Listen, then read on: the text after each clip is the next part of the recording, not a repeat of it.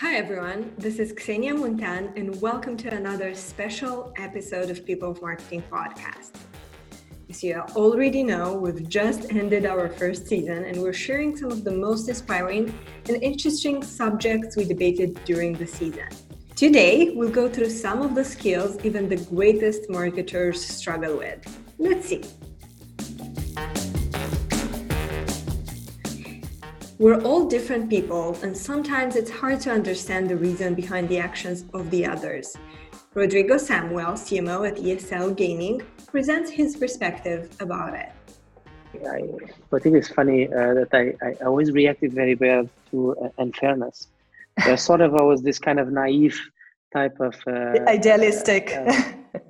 Maybe not idealistic, but at least trying to say, whatever I do in a professional world, I'm doing it in a positive way because I have objectives. I'm trying to work with a team and I work in a positive way. And so I really struggled early in my career with unfairness in the sense that, some people sometimes have different agendas in the companies and sometimes there are different objectives. Sometimes people are don't have the nicest day and actually a bit mean sometimes. So, and I was having trouble in dealing with that. It's not a dramatic thing, but then what I learned later is that actually the conversation needs to change. And I started to understand, and this was one of my mentors that opened my eyes completely early in my career, was to think about why is somebody else making you feel that you are being treated unfairly. Try to understand the other side, try to understand their motivations. And sometimes they are acting out of fear or mistrust. And so sometimes by understanding that, you can have a conversation, give feedback to that person, and then solve the situation. That's what I've been doing since then. It's still, I can say, it's still an area that I need to think about it every time a situation like that happens. Anytime I react in a very unemotional way now, and really almost like control myself because I learn how to fight my own personality on that. How to react, but it was an interesting journey, and it's not something you learn and you do it. You practice it and practice over years and years, and then you become better at handling your own flawed personality. Let's say.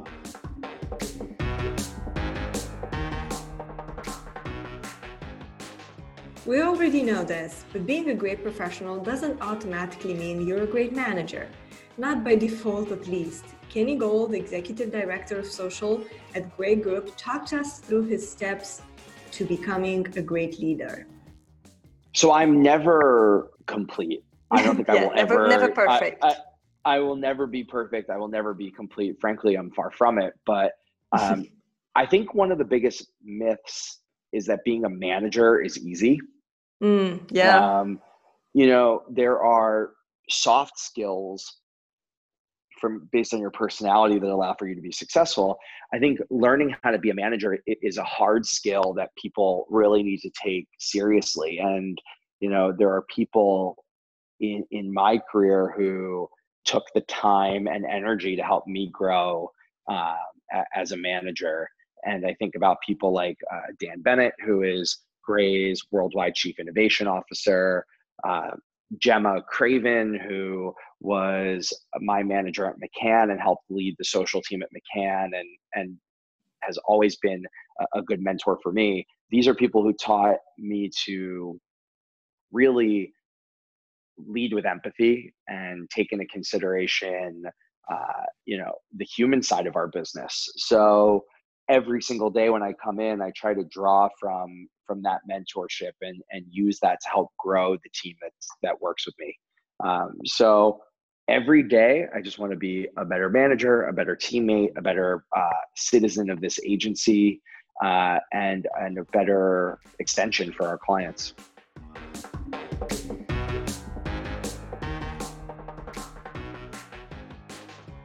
Itai Rahat from Warner Music talked about the importance of listening to others and staying away from assumptions. Like I said, it's not just about doing your job. You also need to understand communication strategy, to talk to the right people, to celebrate the right successes, to bring up the right challenges. And that's something I realized at a certain point in my career, I really need to put time in, and a certain time of my day, every day, in order to really achieve my goals at work. The other things is maybe listening more. There's so much information, and people have a lot to say, and it's important to listen to them. Sometimes you come in as, oh, you're the solutions person, so you know how to do this, or they're bringing you in to talk about the stuff, and people do want to hear what you have to say, but it's also really important to listen to what other people have to say, and I'm definitely trying to get better in that. I think that's an important skill. And then don't assume anything. So it's kind of like the same I love thing. this one. Yeah, I love this with assumption. It's dangerous. If you jump to assumptions, it's very easy. You think you know it, you think you've done it, you think you've seen it, and sometimes you're right. But there's often times where like you're completely off, or people have something to say, and you don't necessarily know what it will be, or you don't know what's the right solution. So I think practicing a bit less assumptions and a bit more listening is good, and it's something I'm trying to improve. Career growth usually comes with greater responsibilities. Elijah Ta from World Remit gives us tips and tricks about how he learned to prioritize his responsibilities. I guess what I always struggle with is the tendency to jump into everything and try to be like an octopus, trying to multitask and try to be involved with everything. And that's extremely hard in growth, right? Because there's so many experiments out there, and you're always curious as a growth marketer, and you always want to try something, but you need to be, reasonable with how much you can do as a one person. Yes, indeed, and it's something that I learned over time to try to curb or not to let it be a stumbling block, which I think it takes experience and a bit of a learning curve to know how to manage this well, helping the business to be able to know when to prioritize instead of jumping into all different areas all at the same time. So it's something that I'm still learning to improve all the time. But sometimes it's out of the earnest to do everything. You tend to put it on the back of your mind and then just jump straight into stuff.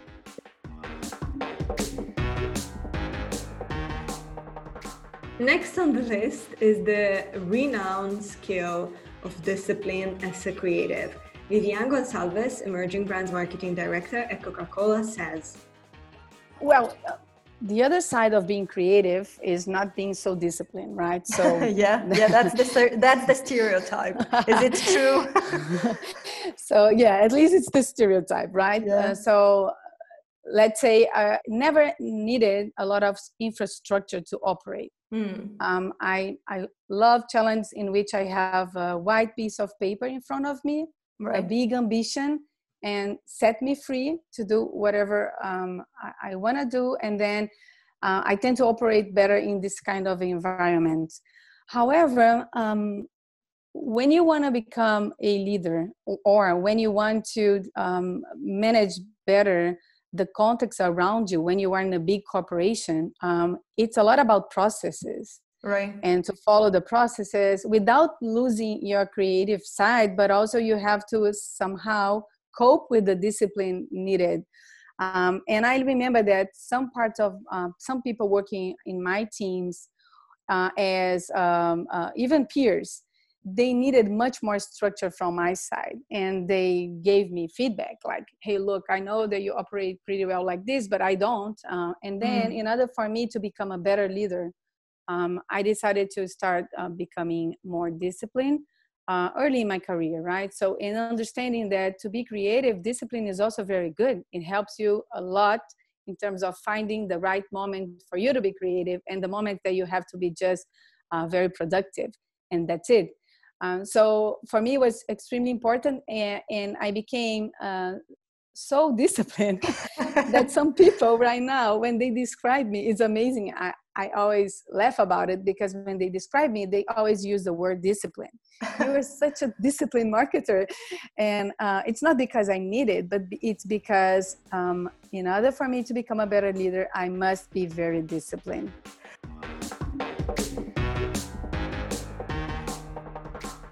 Like many others, Amy Clark, Associate Media Director and Paid Social at Good Apple, faced stressful situations at work, and in time, she developed the art of stress management. Sure. I think that one skill that I've that I've struggled the most to develop. And I mean, I touched on organization. I think that's been huge, and I've made so many leaps and bounds there. And I mean, again, that's how far the social practice has come is sort of a testament to that, because it wouldn't have happened. The growth that we've seen wouldn't have been made possible without, organization and and a plan, a roadmap. So that's been super key for me. I think something that happened earlier on that was a kind of a skill that I struggled to develop, and I think it's really, really common in the advertising industry, is stress management and prioritization. I think in a client, like I think in a client-focused industry, especially when you're coming to learn what really, for many people, if you're coming in entry level, it's like it's a new language. You're learning a new language. Media has its own language. And it's not a walk in the park to get everything down, and you're never really there. You've never really learned it all or grasped it all. But I think when you're working in a client services business, it's easy to feel like the world is ending, or like this needs to be done now, that needs to be done now, everything needs to be done now. And but I think the biggest realization that I came to pretty early on was like, nobody's dying. While marketing definitely drives like a big impact, it can drive a meaningful impact in people, have a meaningful impact in people's lives. Like, we're not saving lives. I'm not a doctor in the ER. Like, it's going to be okay. And I think once I came to realize that, I've actually been told recently by one of my colleagues, wow, you're like really calm in stressful situations. And I'm like, that's because like, I know, like, I have a strong sense of reality, strong grasp on reality. I know that while I take my work super seriously, it's to nobody's benefit to be freaking out and responding with stress. So that has been a really useful tool in my toolbox, is like stress management. And it didn't come easy to me at first.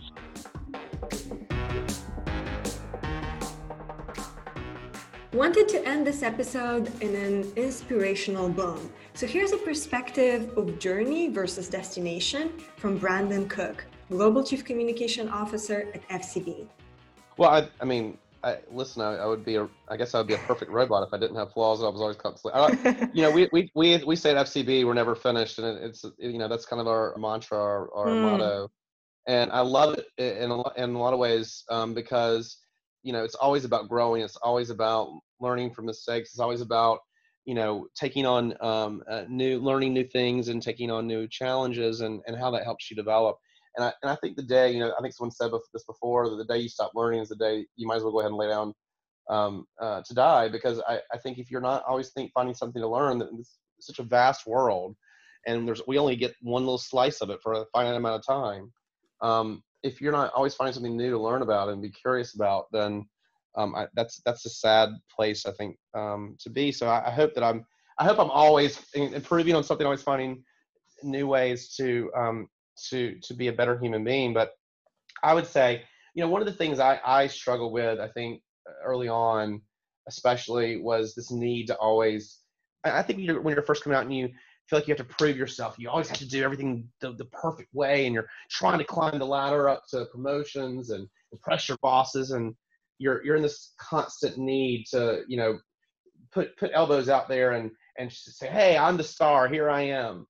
And I think then as you do find success, you realize that it's not about doing that. That actually, what's much more rewarding is when you can help other people come along with you, and when you can help, and especially as you start to become a leader and start developing your leadership style, you realize that that there's some real challenges to always throwing those elbows and always trying to make sure the spotlight's on you. Is that A, it gets to be incredibly lonely, and B, you end up making a lot of enemies along the way, and you're probably not tackling challenges in the most collaborative and the most beneficial way for the end product.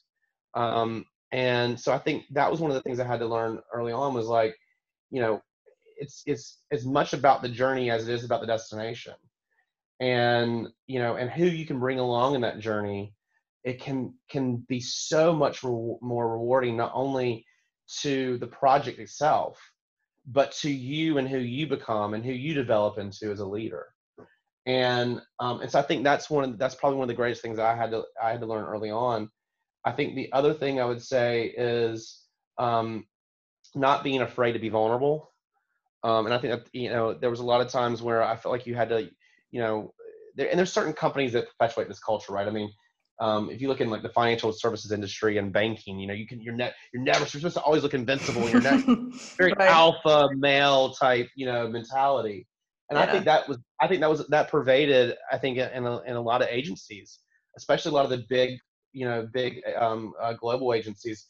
There was kind of this macho, male-dominated, aspect of I can't show vulnerability, and I've got to be this fearless person. And even when I'm wrong, I'm going to dig my heels in and show why I was right. And so I think to be fair, I think a lot of agencies that culture's changed with a lot of the developments that have happened in just and the wider world of culture at large. Things like Me Too and some of the other movements that have been happening, I think have really changed that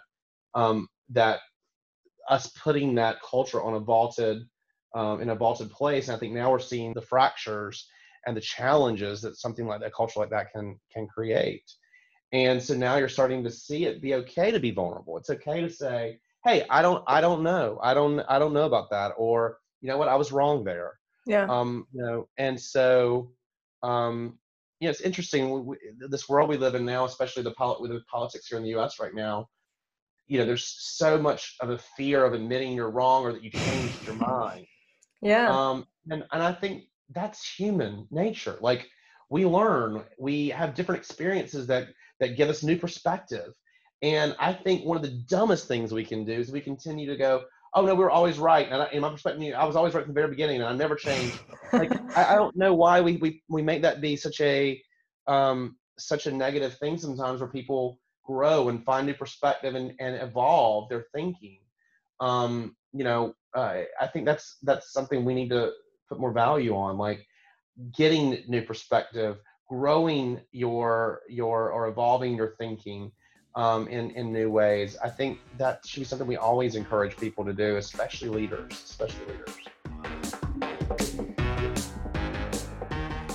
That's all for today's episode. Hope you enjoyed remembering the struggles that even the greatest marketers faced during their careers.